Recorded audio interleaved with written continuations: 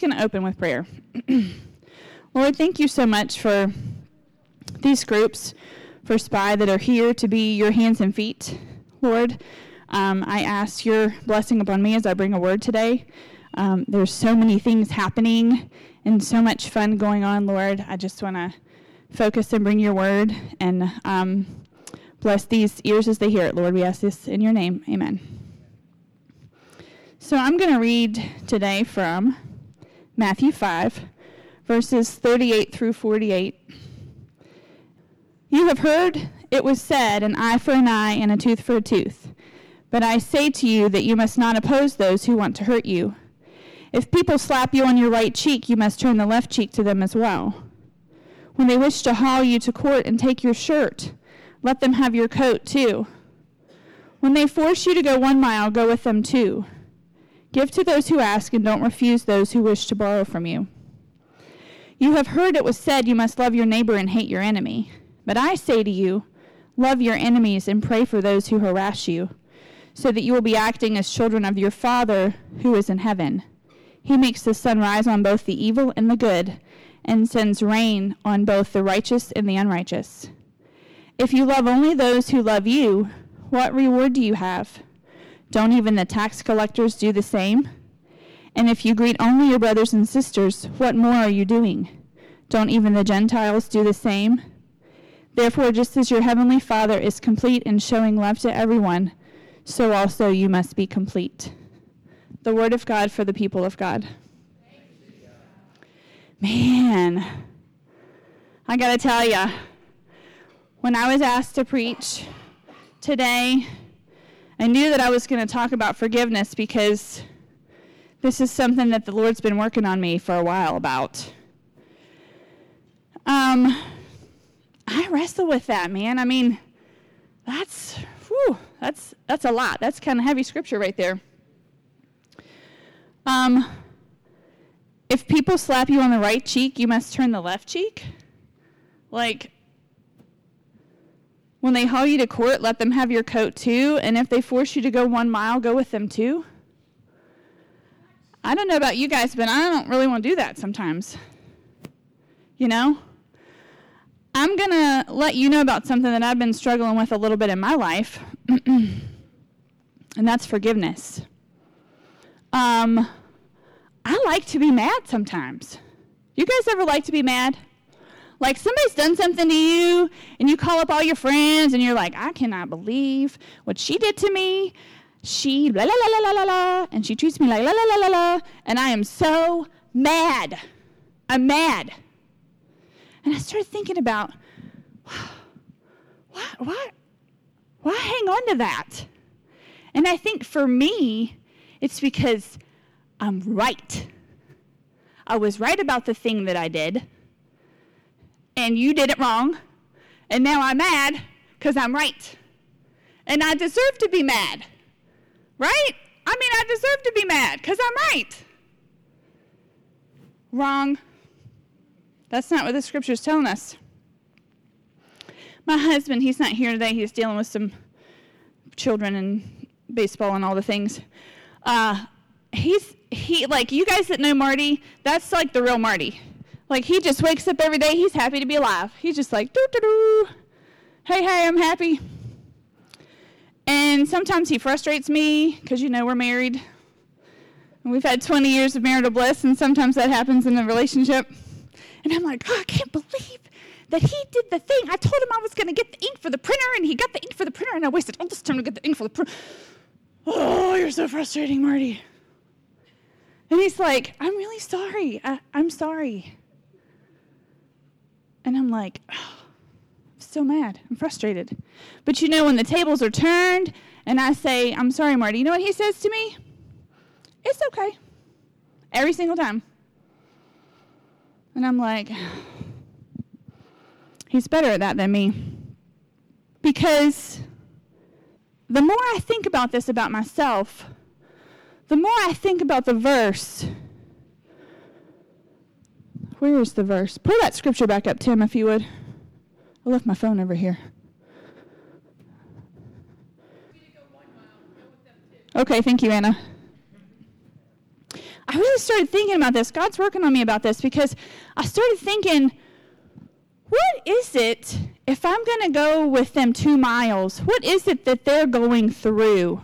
What burden is that person carrying that would maybe make them treat me unjustly or hurt me or lie to me or do the things to me that has upset me so much? What are those burdens that that person is carrying? Because, I feel like when you start to think about it with the love and the grace that our Father provides for us, you start to be able to see the other side of it, because God our Father is constantly providing grace and forgiveness for us.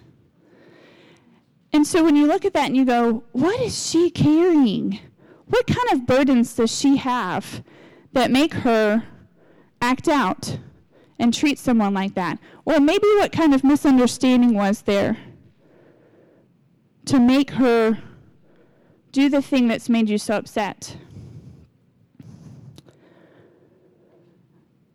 God intended us to love. I thought about this as I was writing this sermon, and this phrase came into my head. Forgiveness does not have a clause about being right. Forgiveness has nothing to do with being right.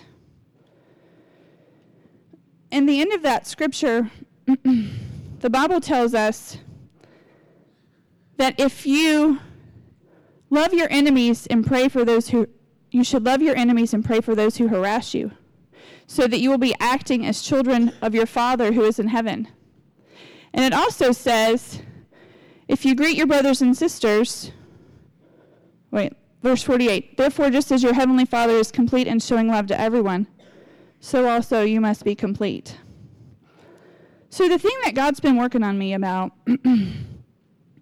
is I've been hurt and betrayed kind of deeply by a couple of people, and I'm good at this. I go, I am done. I am done with that person. I am over them. I am done with the hurt. I'm done with the lies. I'm done. You guys ever watch The Big Bang Theory? When Sheldon goes across the hall and he goes, Penny, Penny. That's what God does to me sometimes at 4 a.m. And he's working on me about this relationship that I've walled off. And he's like, Dodie, you can't be done with my children. You can't wall them off and keep them at arm's length, even if they've hurt you. You can protect yourself and not be hurt anymore, but you can't be done to my children because you're all my children. What is it that person needs from you? All she really wants you to do is call her once in a while. Check in on her. You still have to show my children your love. And I'm walking around here, being all self-righteous, like, I'm done, I'm this, I'm that. I'm a super Christian because I love everybody, except for 3 people. Which is okay, it's only 3 people. I love everybody else. No child of mine, God says, you cannot only love everybody and not those 3. So I start thinking about this, and I think, I'm really good at loving people that I don't know. You know what I mean? Like, you come in here, I love all y'all. I love y'all too.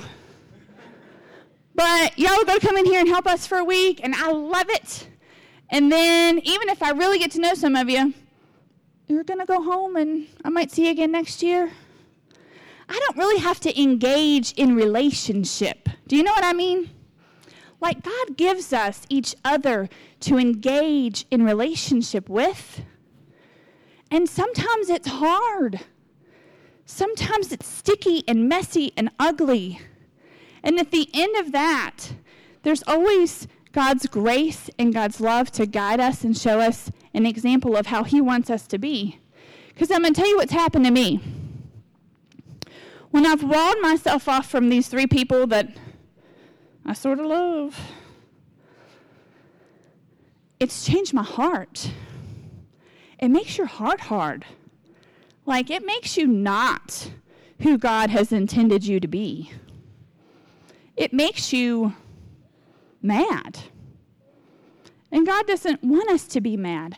God has designed us to love each other so fiercely that if one of us took the other one to court, I go on and give you my coat.